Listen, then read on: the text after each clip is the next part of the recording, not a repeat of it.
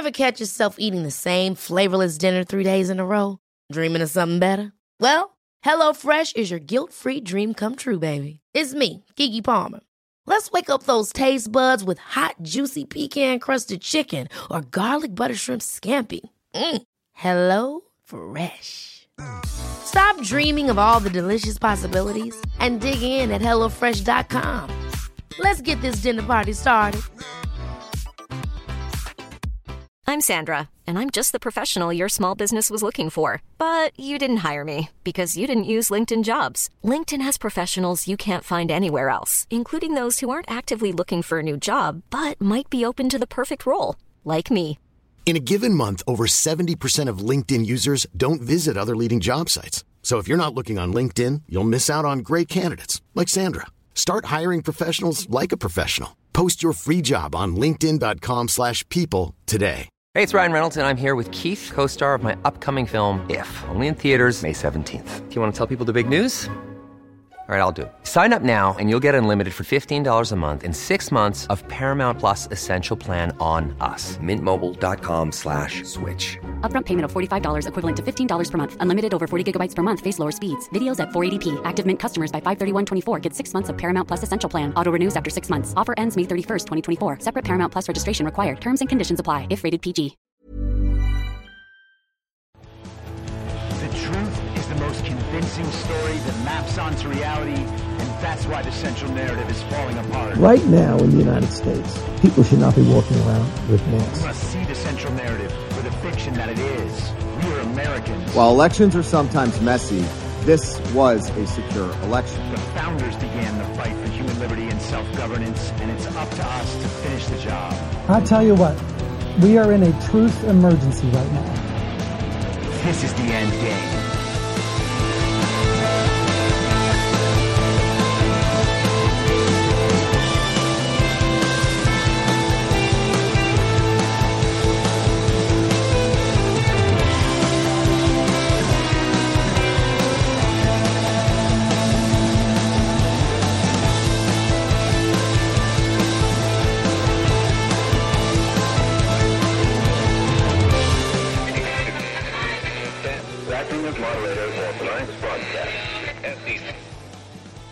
It's Tuesday, February 28th, 2023, the 769th day of dystopia. I'm your moderator, Chris Paul. Let's be reasonable. A warm welcome and hello to all of you listening to the podcast on the day of its release. The only way to do that is by becoming a paid subscriber at imyourmoderator.substack.com.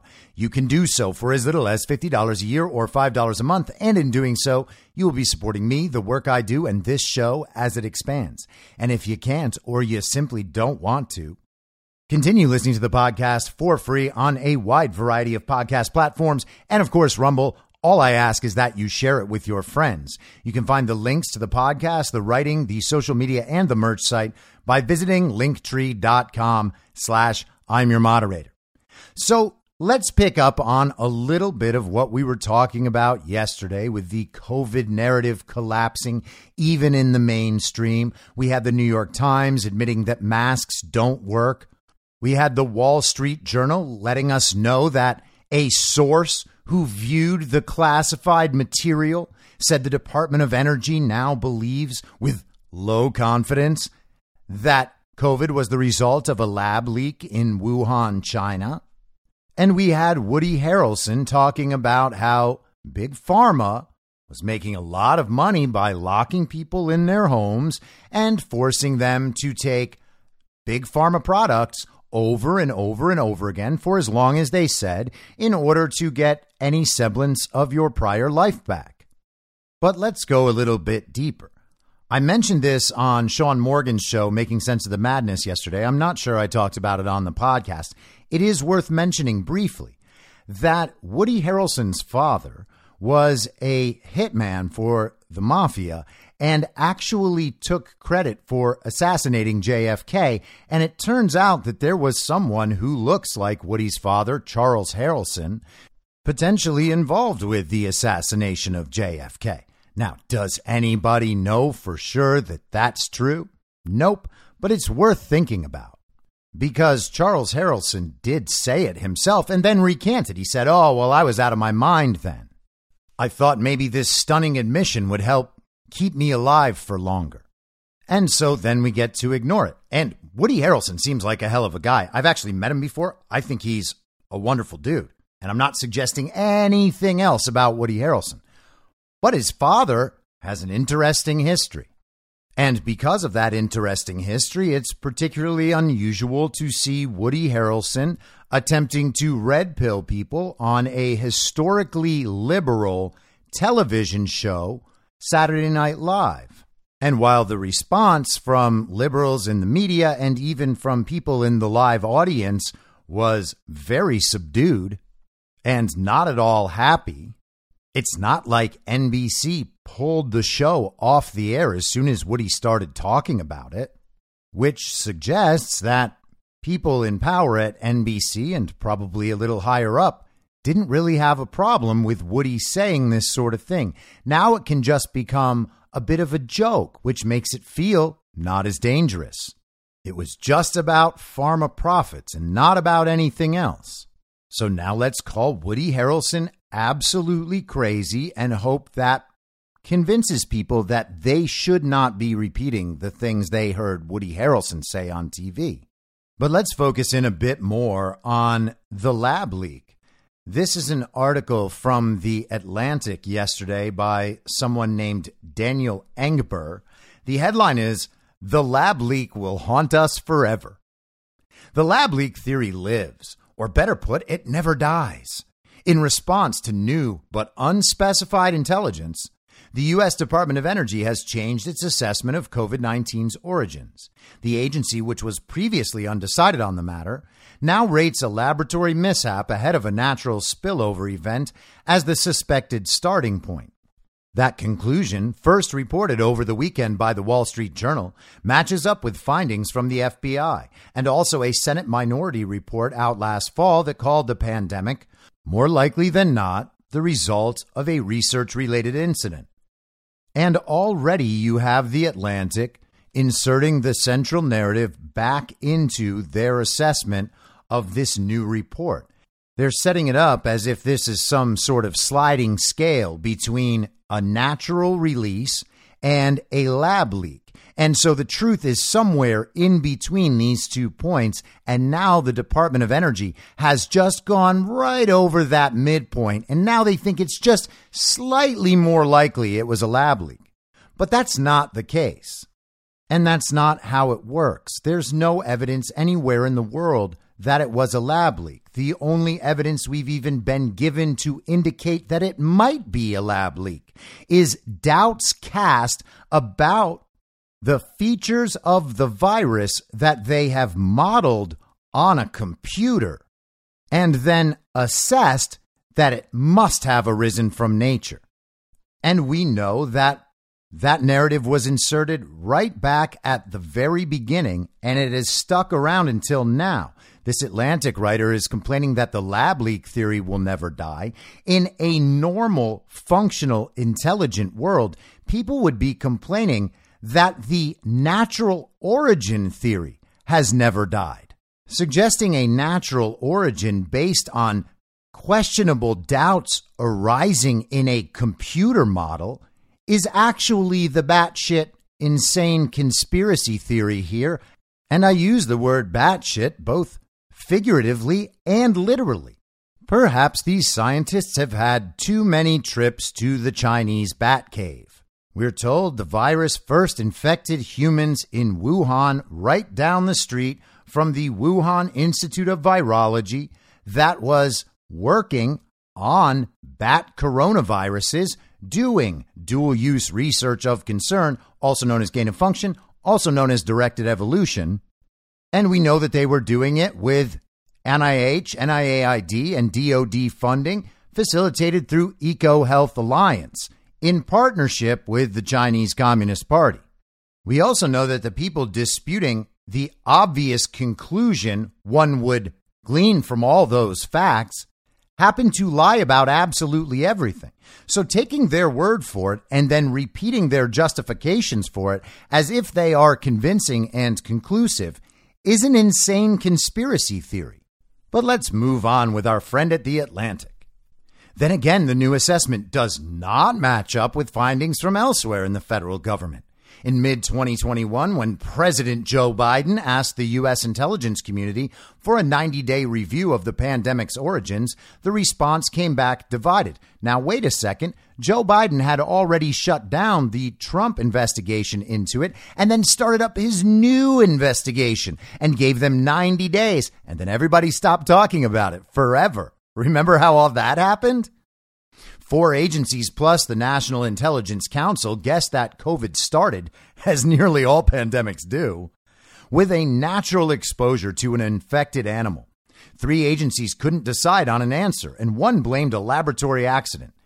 DOE's revision, revealed this week, means that a single undecided vote is flipped into the lab leak camp.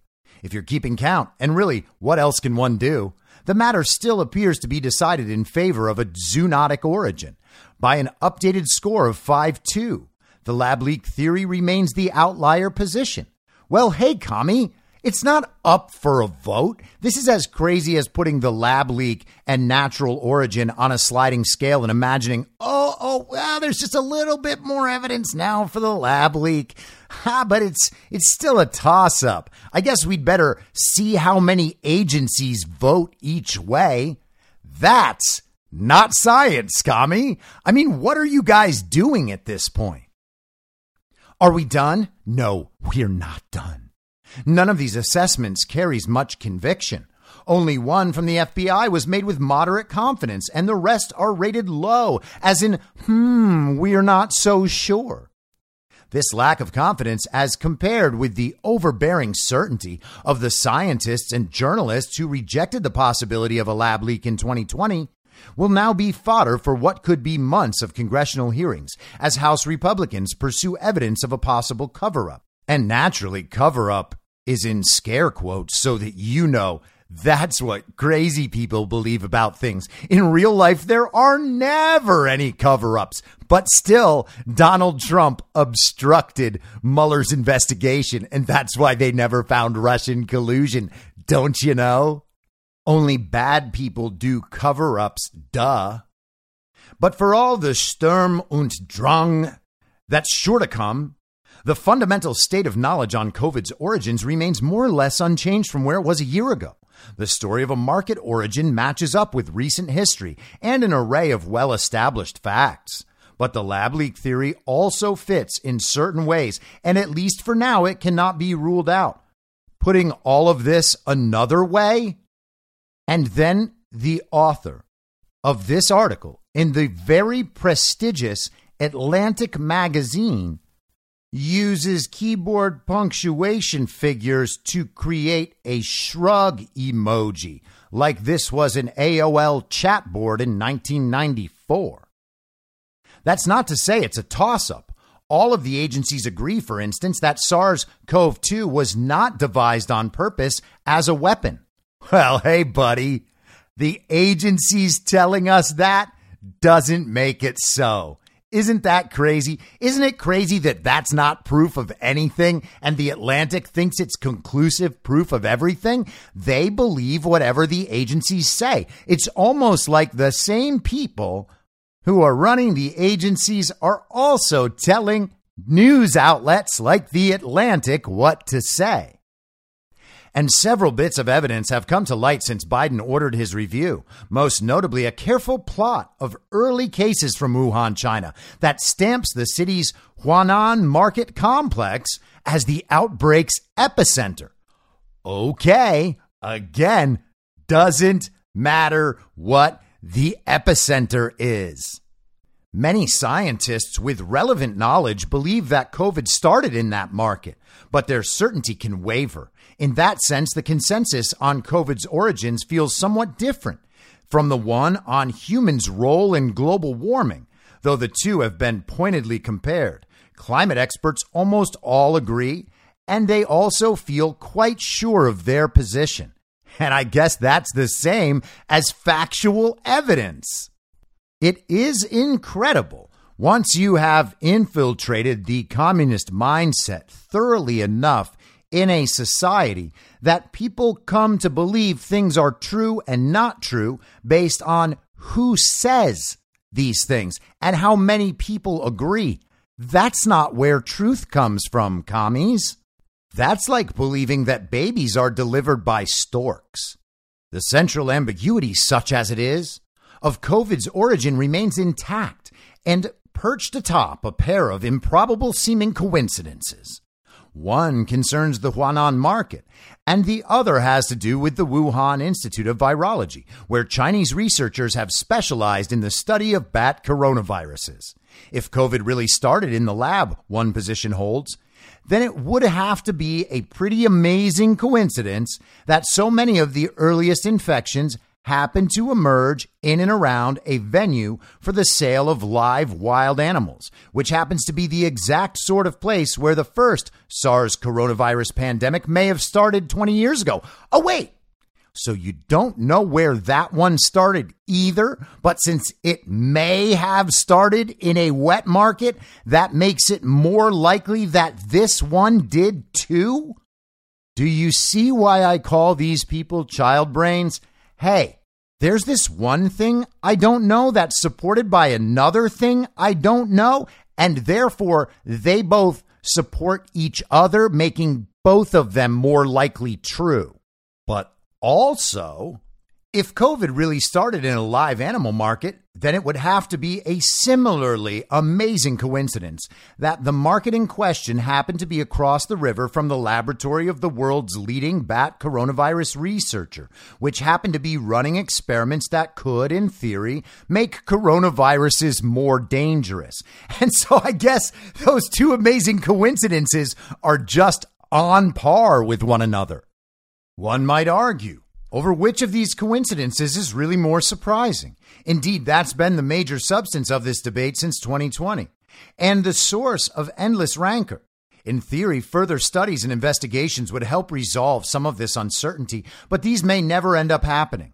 A formal inquiry into the pandemic's origin set up by the World Health Organization had intended to revisit its claim from early 2021 that a laboratory source was extremely unlikely. That project has now been shelved in the face of Chinese opposition, and the Wuhan Institute of Virology has long since stopped responding to requests for information from its U.S.-based research partners and the NIH, according to an Inspector General's report from the Department of Health and Human Services. In the meantime, the smattering of facts that have been introduced into the lab leak debates over the past 2 years have been, at times, maddeningly opaque, like the unnamed new intelligence that swayed the Department of Energy. For the record, the New York Times reports that each of the agencies investigating the pandemic's origin had access to this same intelligence. Only DOE changed its assessment to favor the lab leak explanation as a result. We're told that certain fresh and classified information has changed the minds of some, but just some, anonymous analysts who now believe, with limited assurance, that a laboratory origin is most likely. Well, great, I guess that settles it. When more specific information does crop up, it tends to vary in the telling over time, or else it's promptly pulverized by its partisan opponents. The journal's reporting, for instance, mentions a finding by U.S. intelligence that 3 researchers at the Wuhan Institute of Virology became ill in November 2019 in what could have been the initial cluster of infection. But how much is really known about those sickened scientists? The specifics vary with the source. In one telling, a researcher's wife was sickened too and died from the infection. Another adds the seemingly important fact that the researchers were, quote, connected with gain-of-function research on coronaviruses, end quote. But the unnamed current and former officials who pass along this sort of information can't even seem to settle on its credibility. Or consider the reporting published last October by ProPublica and Vanity Fair on a flurry of Chinese Communist Party communications from the fall of 2019. These were interpreted by the Senate researcher, Toy Reed, to mean that the Wuhan Institute of Virology had undergone a major biosafety crisis that November, just when the COVID outbreak would have been emerging. Critics ridiculed the story, calling it a train wreck premised on a bad translation. In response, ProPublica asked 3 more translators to verify Reed's reading, who apparently, quote, all agreed that his version was a plausible way to represent the passage, end quote, and that the wording was ambiguous. Maybe this is just what happens when you're trapped inside an information vacuum. Any scrap of data that happens to float by will push you off in new directions. Well, it seems by the end that this commie's brain might be breaking. We are not in an information vacuum. We are in a normal world where it is impossible to actually know with certainty many of the aspects of our world. And in that case, the worst position possible to take is to just simply believe and agree with whatever you are told from systems of authority that have a direct incentive to make sure you only believe one thing. But I know, Kami, we have to give them the benefit of the doubt because this situation is uncertain. And so we are good people. We are very smart people. We don't want to consider that other people might be bad, that other people might be evil or lying or just incompetent. And so we'll give them the benefit of the doubt because the situation can't be deemed 100% certain. And isn't it amazing that the benefit of the doubt always falls on the side of the regime, on the side of the people in power? We can't ever say that those people are wrong because we need those people to be right. If they're wrong, if they're lying to people like us, the smart people. And smart people wouldn't lie to people like us. People like us wouldn't lie to people like us. And right there you have the normie mindset. Right there you have the party of false decorum. These people really don't believe they could have been lied to or could have been tricked, not by people like them. These people think they are the smartest and most educated people in society. So other smart, educated people who went to similar institutions and operate in the world in similar ways, they would see us as equals. They would see us as the important people. They would want to keep us alive. They would want to tell us the truth. Even if they're going to lie to everybody else, they would still tell us the truth. And so people like this Atlantic writer actually play that out in their own lives, and they believe it. There is no way that the experts in government and the experts at the Defense Department and the experts at Big Pharma and the experts in public health, the experts in academia, the experts in the media and tech and corporations, there's no way that all of those experts would ever lie to people like them. They wouldn't do it. Yes, they would lie to other people, but that's because all of those dumb people are causing problems for everybody else, most particularly people like us. And see, the thing is, those dumb people, that's who we're trying to save. People like us are trying to save those people, and they just won't let us do it. And so to convince them to let us save them, sometimes we have to lie to them. And so, yeah, all those experts do occasionally lie to those people, but they don't lie to us. They never lie to us. And because of that, and because the situation is in doubt, sure, every bit of obvious reality in front of us indicates one thing, but all the experts are saying the other thing.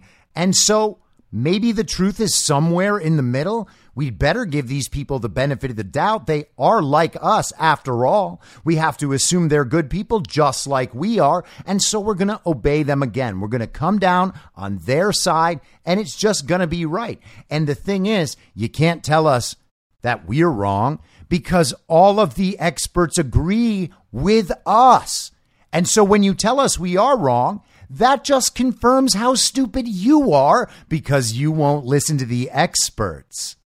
And how do we know that this is the right way to process information, indeed to process our entire world? Well, that's what we were taught in school. This is what we've learned. That's how we became the most educated. So why, when we are the only people formally trained to be able to understand the things that the experts pass down, why would we ever listen to all of those people the experts have been lying to? Sure, the experts lie to them, but they save the truth for us. Why? Because we're the ones who have always done what the experts say. Of course they're going to prefer us. Of course they're going to tell us the truth. And we're going to have to believe it because, hey, if they're wrong, that would mean that we poisoned ourselves because the TV told us to. Oh man, that would mean that we injected ourselves with a toxic experimental substance that can't protect us from a disease that can't kill us. Well, man, thank goodness that's only what crazy people are saying and not what the experts are saying. Am I right? Okay. So where are we on the lab leak thing? Well, only the very stupidest and most complicit and compliant people in the history of humankind believe in the natural origin theory. There is absolutely no doubt about the research being done in the Wuhan lab. The documents prove it overwhelmingly. The funding proves it as well. And it was done hand in hand with the CCP. So the pandemic, in quotes, originated, in quotes, from something at the Wuhan Institute of Virology, we're told. They were certainly doing the work there, and to the extent that there was an origin of the pandemic where the virus first got out there, that would be Wuhan, China. But we don't know that the virus actually started in Wuhan, China. It could have been developed somewhere else and then taken to China. And the likely suspect has always been Ukraine. And this was more widely discussed a year ago, but I have a feeling it's going to come back around real soon. This is from last year in Newsweek, March 10th, 2022, by Ewan Palmer, who's the guy over at Newsweek tasked with covering all of the conspiracy theories and telling everyone how the conspiracy theories aren't true, even though he has no idea what the conspiracy theories even claim in the first place. This is the headline of that article. Russia claims U.S. using COVID samples to create bioweapons in Ukraine. As part of the attempts to push misinformation to justify its invasion, Russia is falsely claiming that the U.S. is experimenting with bat coronavirus to create biological weapons in Ukraine. Russia's armed forces claimed, without evidence, to have found proof that the Pentagon has been financing biological studies in the Eastern European country in order to carry out the, quote, covert spread of deadly pathogens, end quote. It's odd that UAnon says that Russia's armed forces claimed without evidence to have found proof.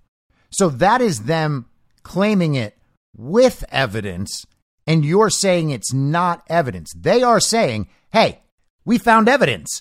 It was in the biolabs. And they actually took that evidence to the UN Security Council. But Ewan Palmer doesn't care about that. To Ewan Palmer, that is not evidence. That is a baseless claim. Of course, they did publish those documents and did take them to the UN. So there must be something to them, right, Ewan? Or is it like Colin Powell's little vial of anthrax? It's just propaganda, and you can know because the U.S. Defense Department and the U.S. media says so. The speculation was presented, again without evidence, and arrived after Russia had already attempted to revive a years-old conspiracy that there exists U.S. military labs in Ukraine developing germ warfare capabilities.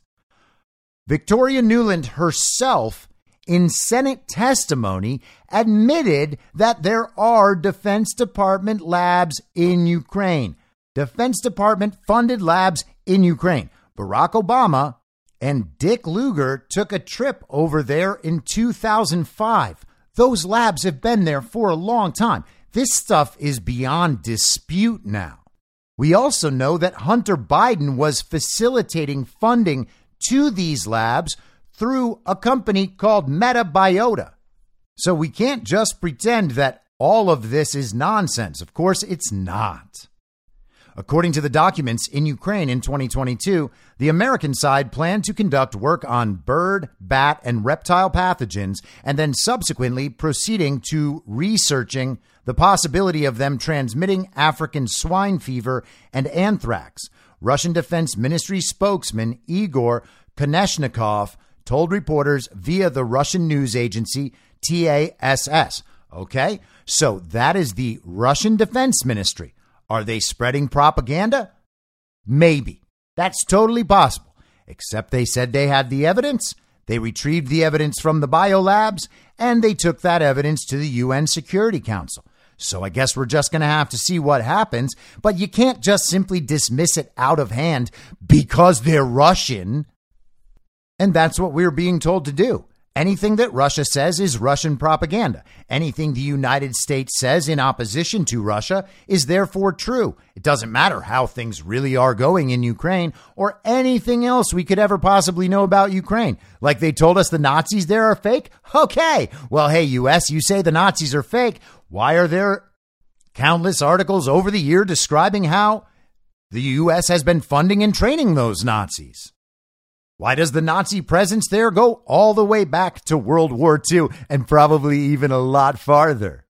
I'm just joshing you, commie. Of course it's wrong because Russia said it. I forgot how smart and educated you are.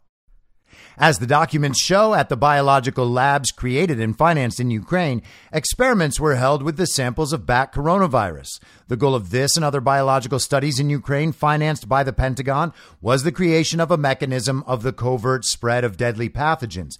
In fact, that same evidence released by Russia claimed that those labs were studying the migratory patterns of birds and studying how to tailor or customize viruses to go after people of Slavic ethnicity.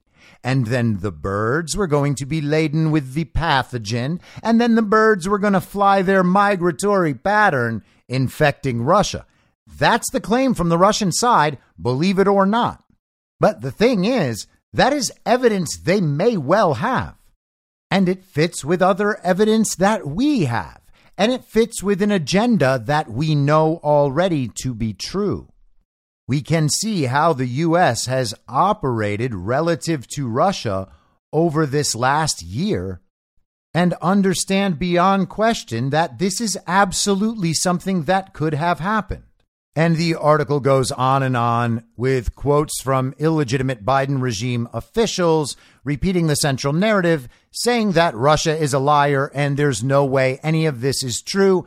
If you say it's true, you are a conspiracy theorist and indirectly killing someone's grandmother. But then there's also this from yesterday. This is in Real Clear Politics. Philip Wegman. White House tells Real Clear Politics Biden supports safe and secure gain-of-function research.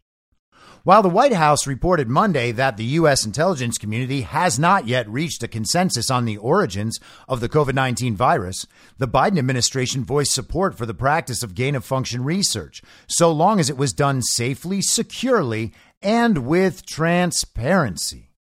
And it is worth noting that former illegitimate Biden administration communications hack Jen Psaki was out on MSNBC making sure that everyone focused on the quote unquote low confidence with which the Department of Energy chose their new position. And of course, that low confidence was reported via a source that had access to the classified information. So it's already levels away from the origination of that source. But we are supposed to take the quote low confidence as meaning probably not true. And that is absolutely bananas. So while deflecting on the origin of COVID, the illegitimate administration is now voicing support for the practice of gain-of-function research so long as it's done in a safe, secure, and transparent manner. Don't you feel better now? So they are going to do research to weaponize viruses in order to cure them. Don't worry. In order to cure them and create vaccines for them, they need to enhance these viruses. They need to make them more deadly or more transmissible. That's what gain of function is. They call it dual use research of concern because while what they're doing is creating a bioweapon, if you want to use it as a bioweapon, they can claim to say it's all defensive because it helps them develop vaccines. See, those are the two dual uses. And again, you just give them the benefit of the doubt when they say they're doing it for defense instead of doing it to create bioweapons. It's the benefit of the doubt always. As complicated as it is complex, such research generally refers to the intentional manipulation of viruses to make them more transmissible and therefore more dangerous in order to study them. Critics argue the risks outweigh any potential reward if this kind of research goes wrong. And Wegman actually misses the fact that it also includes making them more virulent. The transmissibility is not the only way they make these viruses more dangerous. Congressional Republicans, led by Senators Marco Rubio, Tom Cotton, and Rand Paul, say that the coronavirus likely leaked from a Chinese research facility in Wuhan that was engaging in that kind of research and have called for a moratorium on federal funding to any university or organizations conducting gain-of-function studies. When Real Clear Politics asked Monday if President Biden thought gain-of-function was prudent, John Kirby, the president's National Security Council spokesman, replied that he did. He believes that it's important to help prevent future pandemics, which means he understands that there has to be legitimate scientific research into the sources or potential sources of pandemics so that we understand it, so that we can prevent them, and we prevent them from happening, obviously. Kirby said before adding that the president believed any such research, quote, must be done in a safe and secure manner and as transparent as possible to the rest of the world. So none of that was a justification for what they are doing. He's just simply restating the claim that they need to do this very dangerous research in order to prevent pandemics, even though this very dangerous research is what causes pandemics. You see, once you've put all that effort into preventing pandemics through the use of pharmaceutical products, well, then you need to actually have pandemics in order to use those pharmaceutical products to prevent them. And if that sounds crazy to you, okay, it does sound a little crazy, but not after you give them the benefit of the doubt. Then you're like, oh yeah, well, we're told that pandemics could have a natural origin. And so assuming that there will be another natural pandemic in the future, well, then we need to bioengineer pandemics in order to prevent them in case the pandemic that emerges naturally in the future matches up exactly with the research we've already done on the viruses that we create and make more transmissible and more deadly. You got it? And if you don't believe that, well, then you're a bad person for not giving the experts the benefit of the doubt as they deserve, because they are experts, because they're the most educated, because they're the smartest, because if you're the best educated and the smartest, you're obviously one of the best people in the entire world. So you're morally good. And, you know, people like that would never lie. Therefore, they aren't lying. Therefore, if you don't give them the benefit of the doubt, you're evil and probably trying to kill someone's grandmother.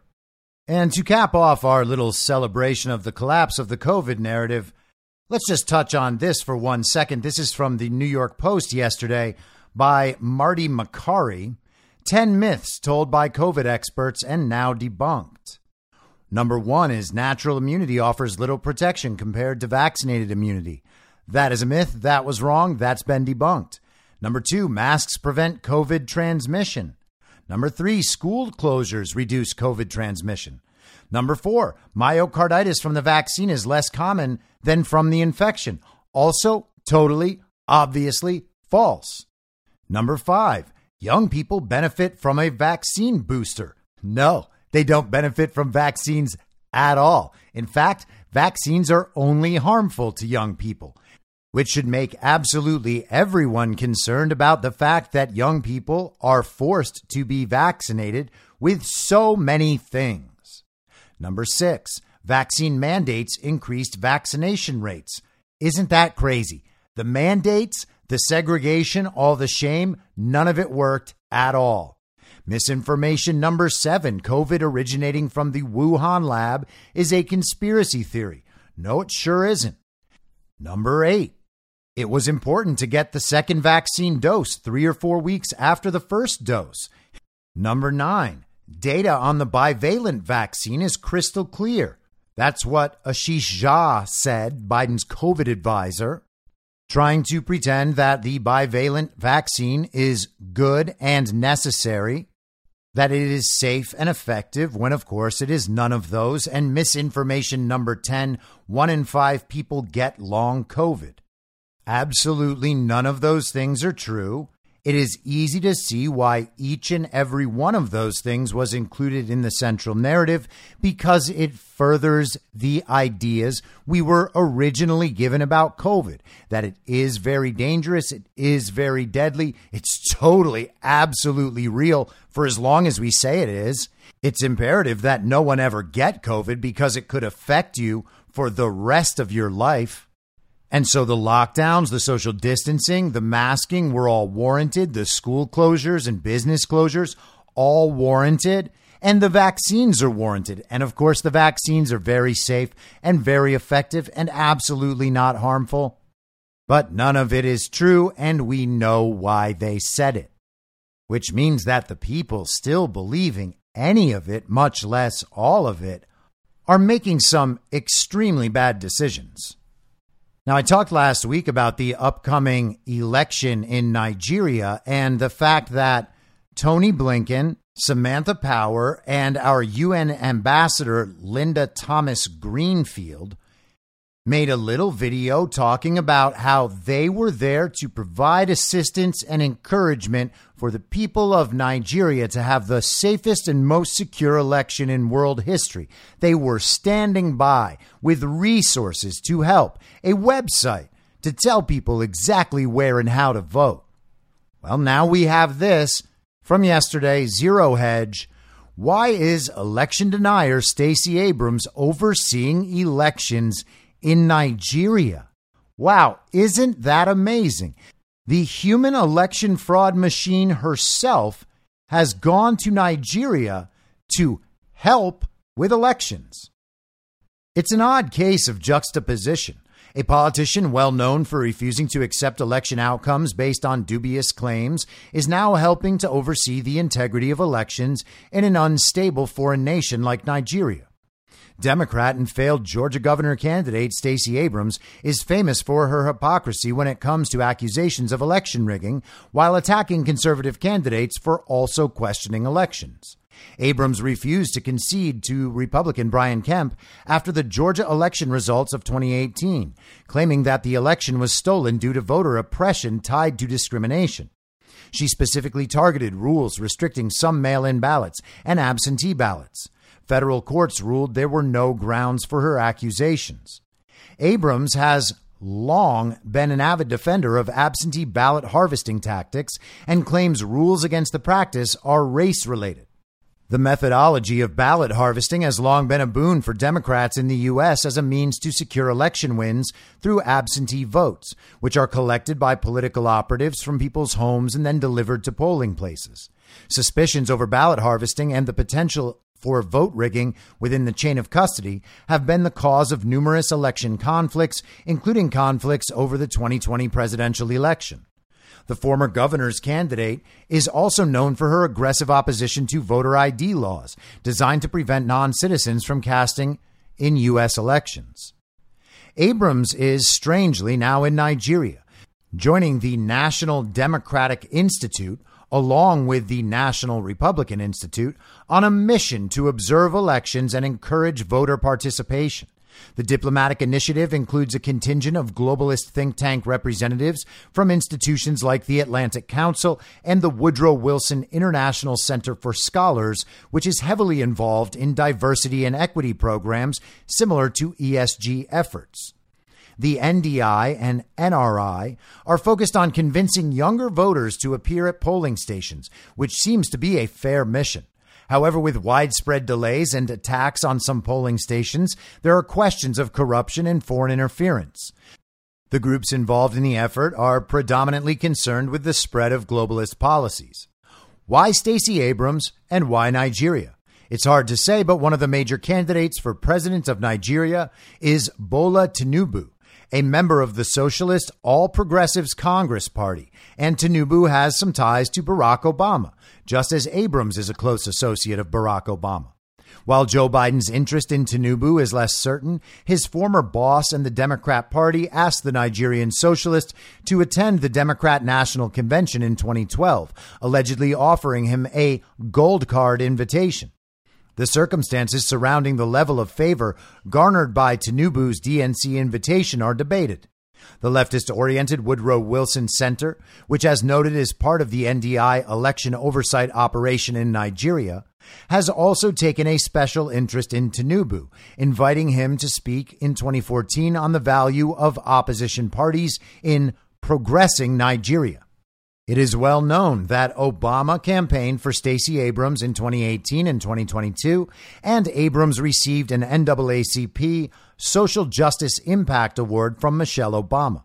The former First Lady said she was especially impressed by Abrams' ability to double down after losing her bid for the gubernatorial race in 2018. Is there an interest among establishment globalists for pushing Tinubu as president? Economically, many see Nigeria with its oil reserves and large population as the key to Africa, and there is certainly an interest growing among internationalists to prevent the People's Democratic Party, which is viewed as far more conservative, from gaining power. But Tinubu is not the only candidate the globalists have taken an interest in. There is also Peter Obi, who is often referred to as the Obama of Nigeria and the head of the Labour Party, another socialist-oriented group. Obi is, interestingly, garnering a large percentage of the youth vote in Nigerian polls, and Stacey Abrams and the NDI have been trying to mobilize those same young voters through ground actions as well as through social media. This may be a case of the establishment seeking to play two sides of the Nigerian election in their favor. And probably more accurately, it is a case of the globalist movement, both sides of the uniparty, making sure that a candidate is installed who is favorable to the uniparty and to the global regime so that they can come in and build infrastructure and make Nigeria more green and eco-friendly, more climate conscious. They want to introduce all of Nigeria to the 2030 agenda.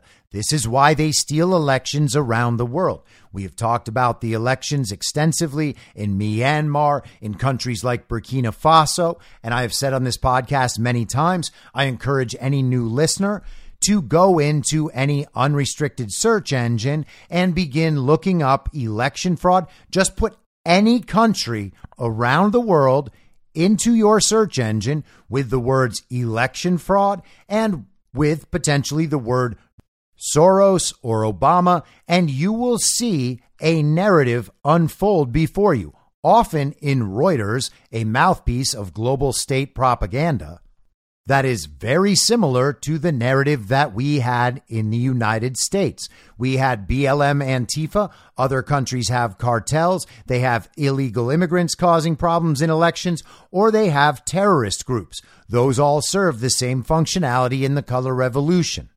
There are various claims of election fraud, different styles of election fraud, all of those represented by the election fraud tactics within the United States. And the winners chosen in contested and fraudulent elections are always the winners who work in accordance with the global regime. In some places, those winners actually get deposed and prosecuted and imprisoned, as they have been in Myanmar, which also had a very similar group to BLM Antifa doing public protest and destabilizing that society. They also had to remove the funding and bank access of George Soros and the Open Society Foundation because they were there in Myanmar funding the theft of their elections and thereby their country. And the installed winner of that fraudulent and stolen election, who has now been deposed and imprisoned, Aung San Suu Kyi, is an ally of Barack Obama and the Clintons and George Soros. The same playbook happening all over the world at different times with slightly different details, but the same underlying narrative. You can see it for yourself. It's not even hidden. We're just told it's crazy to think about it. But it's not a conspiracy theory. It's a system. You can see the system work. You can see the system produce the results it's intended to produce. Stacey Abrams, the globalist think tanks, and some Republicans, as always, are over there to make sure the proper leader is installed. They're not encouraging the youth vote. They are providing a narrative as to why the election was won for one side. And even if absolutely every single thing I said was wrong and a conspiracy theory, and of course none of it is, but even if it was, it would still be absolutely reprehensible, detestable, and un-American for Americans to be involved in a foreign country's election. That is none of our business. That is foreign interference in an election. The same people who united with foreigners to interfere in our elections. Isn't it amazing how it all just fits together, but is still called a conspiracy theory by the heavily vaccinated? Now, finally, last summer, I covered on this podcast a story from the New York Times about where illegal immigrants were being sent around the country and being housed and employed. And some of the stories centered around an illegal immigrant community in Portland, Maine. It was a really interesting article, albeit a limited hangout and cover up on some level, but interesting nonetheless in the way that it laid out the distribution of illegal aliens throughout the country. And now the New York Times has added a similar article that talks about another part of this system. This was published over the weekend. The headline is, "Alone and Exploited. Migrant Children Work Brutal Jobs Across the U.S." Isn't that incredible? We were told it was racist to object to these children being brought into the United States. We were told that their parents were just seeking a better life, and that's why they're all here. And now we're being told that migrant children are involved in child labor in the United States? It can't be! It was almost midnight in Grand Rapids, Michigan, but inside the factory, everything was bright. A conveyor belt carried bags of Cheerios past a cluster of young workers. One was 15 years old, Carolina Yock, who came to the United States on her own last year to live with a relative she had never met. Yep, she just up and left her country. About every 10 seconds, she stuffed a sealed plastic bag of cereal into a passing yellow carton. It could be dangerous work with fast-moving pulleys and gears that had torn off fingers and ripped open a woman's scalp. The factory was full of underage workers like Carolina, who had crossed the southern border by themselves and were now spending late hours bent over hazardous machinery in violation of child labor laws. At a Cheerios factory? What? That's a big corporation. How in the world could General Mills be violating child labor laws? That sounds like something only MAGA extremists would do. I mean, we get blamed for everything. It's got to be us doing it, right? You also got to love how the New York Times has made it known twice already in this article that she crossed the border by herself. And I'm sure the cartels and other migrants were very sweet to this 15-year-old girl as she crossed. I'm sure she made it in one piece and that her soul has not been destroyed on the journey. At nearby plants, other children were tending giant ovens to make Chewy and Nature Valley granola bars and packing bags of Lucky Charms and Cheetos, all of them working for the processing giant Hearthside Food Solutions, which would ship these products around the country. Sometimes I get tired and feel sick, Carolina said after a shift in November. Her stomach often hurt, and she was unsure if that was because of the lack of sleep, the stress from the incessant roar of the machines, or the worries she had for herself and her family in Guatemala. But I'm getting used to it, she says. And hey, November? Well, that's 4 months ago. Why did the New York Times wait this long to report this blatant violation of human rights? These workers are part of a new economy of exploitation. Migrant children who have been coming into the United States without their parents in record numbers are ending up in some of the most punishing jobs in the country, a New York Times investigation found. This shadow workforce extends across industries in every state, flouting child labor laws that have been in place for nearly a century. 12-year-old roofers in Florida and Tennessee, underage slaughterhouse workers in Delaware, Mississippi, and North Carolina, children sawing planks of wood on overnight shifts in South Dakota. Largely from Central America, the children are driven by economic desperation that was worsened by the pandemic. This labor force has been slowly growing for almost a decade, but it has exploded since 2021, while the systems meant to protect children have broken down. Oh, since 2021, you mean when Biden opened the southern border and started bringing in millions upon millions of illegal aliens, many of them children who were exploited before they get here, and then, of course, after they get here? I can just hear AOC screaming now, "Oh my goodness, children in cages. Donald Trump did it." No, commies, you did it. That's what you do. It's a slave trade on the southern border, as I've said for a very, very long time. It's essentially a mirror of the slave trades we always heard about in the history books. The NGO, the powerful global entity, part of the global regime, just goes into an area of a country that the global regime has impoverished. They find migrant workers who want to leave their terrible conditions, and then they ship them overseas. And once they arrive somewhere in Central America, they're handed off to the cartels who transport them across our southern border, hand them off to other NGOs, and then they are distributed around the country where they are exploited for their political power and their labor. Hey, friends, that's a slave trade. Oh, but I know they're given housing and medical care, not like those slaves that we read about in the history books.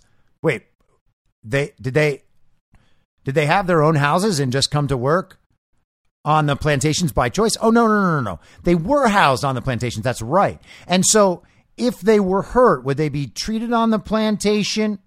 Well, if they were hurt like a little bit, if they were hurt a lot, then they would have to be treated somewhere else. But were they really taken somewhere else to be treated? I mean, maybe sometimes.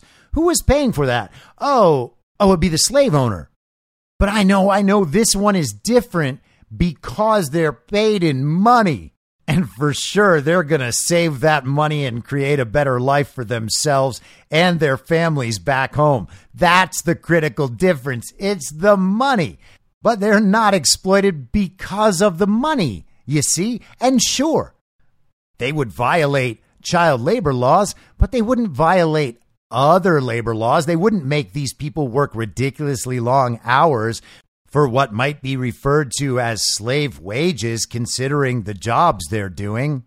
You're right again, commie. Give them the benefit of the doubt. I'm crazy, and it's not a slave trade at the southern border. The Times spoke with more than 100 migrant child workers in 20 states who described jobs that were grinding them into exhaustion and fears that they had become trapped in circumstances they never could have imagined. The Times examination also drew on court and inspection records and interviews with hundreds of lawyers, social workers, educators, and law enforcement officials. Oh, they were very thorough. But hold on a second. 100 migrant child workers. Well, that's nice. Should we assume that there are only 100? No, of course not. That would be insane. And they're in 20 states.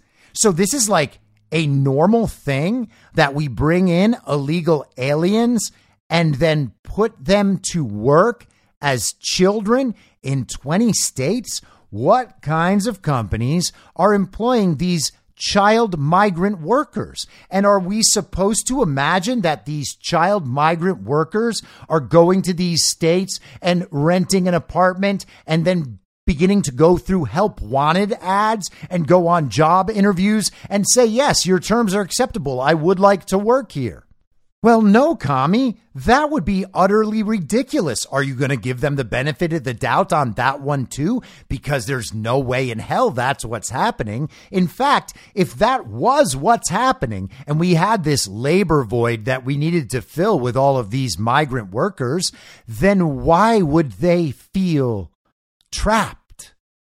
Wouldn't they feel empowered by the economic opportunities available in America? I mean, that is how they were sold on the journey in the first place.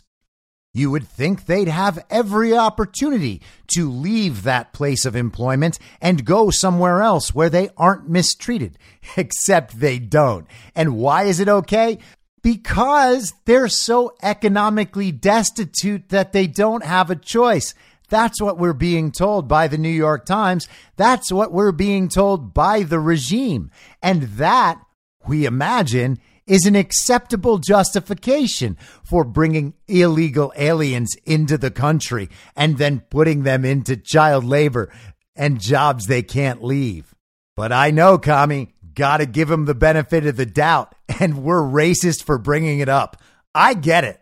I get it. We hate black and brown people. And that's why we don't want them brought here to be exploited in child labor. You're so smart. Must be all that education. In town after town, children scrub dishes late at night. They run milking machines in Vermont and deliver meals in New York City. They harvest coffee and build lava rock walls around vacation homes in Hawaii. Girls as young as 13 wash hotel sheets in Virginia. In many parts of the country, middle and high school teachers in English language learner programs say it is now common for nearly all their students to rush off to long shifts after their classes end. And of course, they have to keep going to those classes. That is part of the deal they make. And in those English language classes, they are taught anti-American political values. And I know that firsthand because my ex-girlfriend at the beginning of COVID was a Mexican immigrant from Guadalajara who was learning English. And in her English classes that she had found recommended in immigration resources, they used to have the students practice anti-Trump phrases in English and have conversations in English about how Donald Trump is racist. They are literally teaching immigrants to speak by repeating anti-American narratives. Not a joke, not a conspiracy theory. It's a system. You can see the system at work, and you can see the results it produces. They should not be working 12-hour days, but it's happening here, said Valeria Lindsay, a language arts teacher at Homestead Middle School near Miami. For the past 3 years, she said almost every eighth grader in her English learner program of about 100 students was also carrying an adult workload. Migrant child labor benefits both under-the-table operations and global corporations, the Times found. In Los Angeles, children stitch Made in America tags into J. Crew shirts. They bake dinner rolls sold at Walmart and Target, process milk used in Ben & Jerry's ice cream, and help debone chicken sold at Whole Foods. Oh, Amazon. Isn't it amazing how liberal and globalist these corporations are? Walmart, the Walton family, Target, Ben & Jerry's, those two dumb hippies, and Whole Foods, that is now legitimately just Amazon. Jeff Bezos's Amazon. Amazing. As recently as the fall, middle schoolers made Fruit of the Loom socks in Alabama. In Michigan, children make auto parts used by Ford and General Motors. Oh, Ford, that's that company that helped the Nazis out in World War II, and now we just pretend it never, ever happened. The number of unaccompanied minors entering the United States climbed to a high of 130,000 last year, 3 times what it was 5 years earlier. And this summer is expected to bring another wave. These are not children who have stolen into the country undetected. The federal government knows they are in the United States, and the Department of Health and Human Services is responsible for ensuring sponsors will support them and protect them from trafficking or exploitation. Oh, I guess the system broke down. Mistakes were made, but everybody was probably just trying to help. The problem is just too big. I mean, all these children are just escaping gangs and climate change. There's too many of them to care for all of them properly. If you want us to even try, you're going to have to give us way more resources. And until then, you're just going to have to give us the benefit of the doubt. But as more and more children have arrived, the Biden White House has ramped up demands on staffers to move the children quickly out of shelters and release them to adults. Caseworkers say they rush through vetting sponsors. Oh, wait, you don't vet the sponsors? You transport illegal alien children into the country, and then the illegitimate administration facilitates them being placed with sponsors and into jobs and education without vetting the sponsors. And we do it because there's just such a big need, and we have to give them the benefit of the doubt because they say they're actually trying to stop trafficking and exploitation, and it just turns out they're creating more of it. Yeah, you're right. Give them the benefit of the doubt because people like them would never lie to people like you, commie. You're educated, you're smart, you're a good person. That's how you know, beyond a shadow of a doubt, that the smartest and most educated people must indeed be good people, just like you. So it's better to ignore it all, commie. You nailed it again. While HHS checks on all minors by calling them a month after they begin living with their sponsors, data obtained by the Times showed that over the last 2 years, the agency could not reach more than 85,000 children. Overall, the agency lost immediate contact with a third of migrant children. Wait, what? That's tens of thousands of children who've just, poof, disappeared. Are they alive? Are they being trafficked? Are they being exploited? Are they on drugs? Have they become prostitutes? Were they murdered? Are all their organs intact? And I know, it sounds bad. It sounds like a conspiracy theory, except for the fact that it happens. It happens around the world. Are we going to pretend it doesn't happen here? Well, there's no way to find out, is there? So I guess we better give them the benefit of the doubt again, because they wouldn't do it. There are numerous places along the process to continually ensure that a placement is in the best interest of the child, said the spokeswoman, Kamara Jones. And I guess we're just going to have to trust Kamara and trust the process because, of course, the experts put the process in place and we have to trust the experts. If the process doesn't work, it's because there's no way to fully solve the problem. The problem exists. There's nothing to do about it. We're doing our best. You got to give us the benefit of the doubt. Far from home, many of these children are under intense pressure to earn money. They send cash back to their families while often being in debt to their sponsors for smuggling fees, rent, and living expenses. That sounds exactly like indentured servitude because it is indentured servitude. It's getting to be a business for some of these sponsors, said Annette Pasalacqua, who left her job as a caseworker in Central Florida last year. Miss Pasalacqua said she saw so many children put to work and found law enforcement officials so unwilling to investigate these cases that she largely stopped reporting them. Instead, she settled for explaining to the children that they were entitled to lunch breaks and overtime. You actually have to feel for this lady because she cared even a little bit. But what does it mean that law enforcement officials won't do anything about it? Well, that sounds like it means that they are part of the system that I'm describing. Isn't that incredible? It actually is a system. It's not a conspiracy theory. It's not an accident. If it was an accident, people would actually care about solving it, but they don't. They're just telling us so that we can feel bad about it. and then reaffirm that the best solution possible is to further empower the government to stop something that the government started. That's the smartest answer again, isn't it, Kami? You guys always know what's what. It's because you're so smart and so educated. Sponsors are required to send migrant children to school, and some students juggle classes and heavy workloads. Other children arrive to find that they have been misled by their sponsors and will not be enrolled in school. Oh, so it's only the lucky ones that get to go into the indoctrination system. Some don't even get school. They just get put to work in dangerous jobs. And hey, if they die, well, that's sad. The federal government hires child welfare agencies to track some minors who are deemed to be at high risk. But caseworkers at those agencies said that HHS regularly ignored obvious signs of labor exploitation, a characterization the agency disputed. Yeah, and you got to give them the benefit of the doubt. They say, oh, I don't think that's entirely accurate. And we say, oh, yeah, you're right. It's not your fault. In interviews with more than 60 caseworkers, most independently estimated that about 2/3 of all unaccompanied migrant children end up working full time. See that, commies? It's your charity. You were being charitable by bringing them over in the first place and allowing them in and calling us racist. It's just that we didn't recognize it. But now we can see the bold wisdom of what you were encouraging the entire time. Good job, commies. Mask up.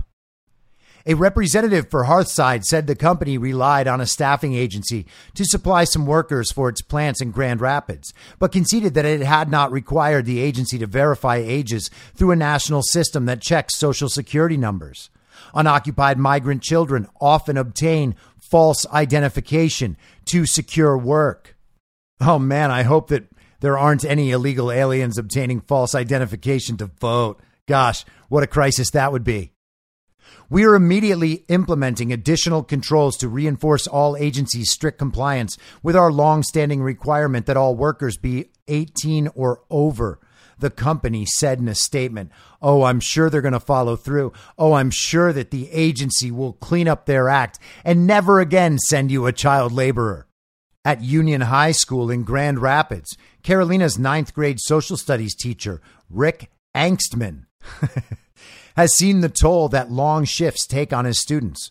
One who was working nights at a commercial laundry began passing out in class from fatigue and was hospitalized twice, he said. Unable to stop working, she dropped out of school. She disappeared into oblivion, Mr. Angstman said. It's the new child labor. You're taking children from another country and then placing them into almost indentured servitude. Well, there's no almost about it, Mr. Angstman. And perhaps this explains why all of those Illinois schools have 0 children who can read or do math at grade level. It's because they can't even speak the language. What exactly is going on in these schools? Maybe we should ask the teachers union boss, Randy Weingarten, who was out on the steps of the Supreme Court today, literally screaming about the potential for the Supreme Court to tell the illegitimate administration that no, they can't just take taxpayer money and repay Democrat voters to cover their college debt. Why is a teachers union boss involved in a college debt issue in the first place? Oh, I know, commies. It's just because she cares so much. You got to give her the benefit of the doubt. She wants college debt repaid for everybody. And she's simply working so hard at that she can't fix the problem of illegal aliens failing to learn anything in school. Right again, commie. Give them the benefit of the doubt. We're the bad people. Just as always, but it's not a hate movement. Even while the people doing it are supporting Nazis and owning slaves. Good call. I'll be back tomorrow at the same reasonable time on the same reasonable podcast network. I don't have a network. Masks and lockdowns don't work. They lied to you about a pandemic. And Joe Biden will never be president. In my mind, that's the end game. If you're listening to this episode for free, you can support me and support the show and the work I do by signing up for a paid subscription at imyourmoderator.substack.com. You can do so for as low as $50 a year or $5 a month. Comes out to under a quarter per episode, and you'll blast right through the paywall for all of the writing. The merch store is www.cancelcouture.com, and you can find everything else by heading to Linktree. Linktree.com/I'm your moderator. And I'll see you soon out on the range.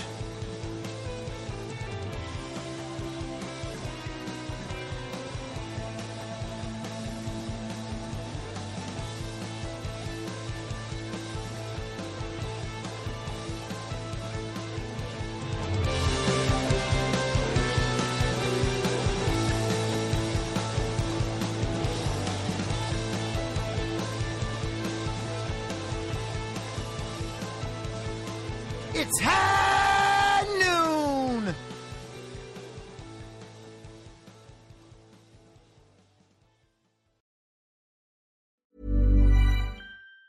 Hi, I'm Daniel, founder of Pretty Litter. Did you know cats tend to hide symptoms of sickness and pain? I learned this the hard way after losing my cat, Gingy. So I created Pretty Litter, a health monitoring litter that helps detect early signs of illness by changing colors, saving you money and potentially your cat's life. Pretty Litter is veterinarian developed, and it's the easiest way to keep tabs on your fur baby's health right at home. Go to prettylitter.com and use code ACAST for 20% off your first order and a free cat toy. Terms and conditions apply. See site for details. Ever catch yourself eating the same flavorless dinner 3 days in a row?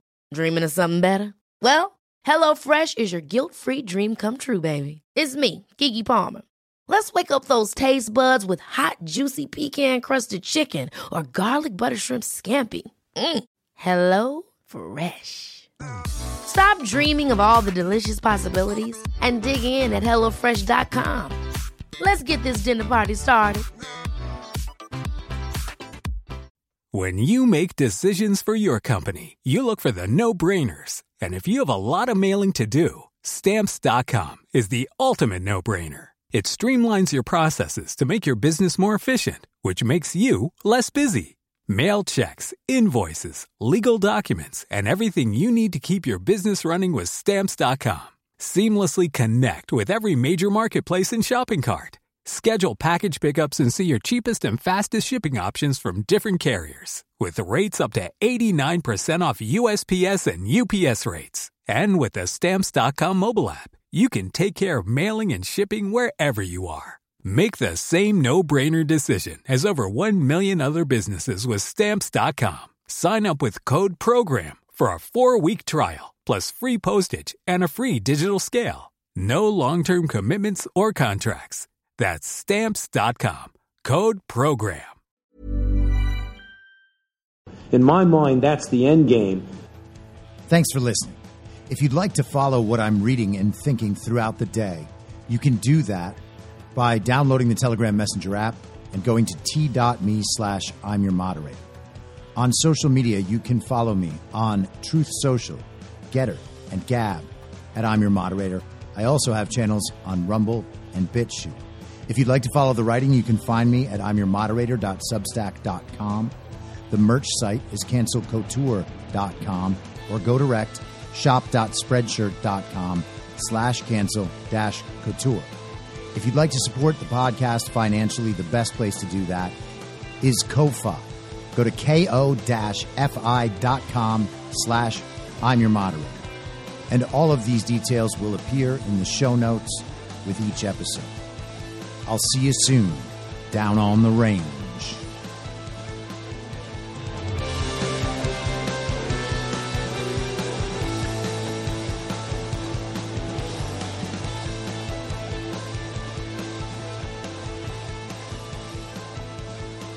It's high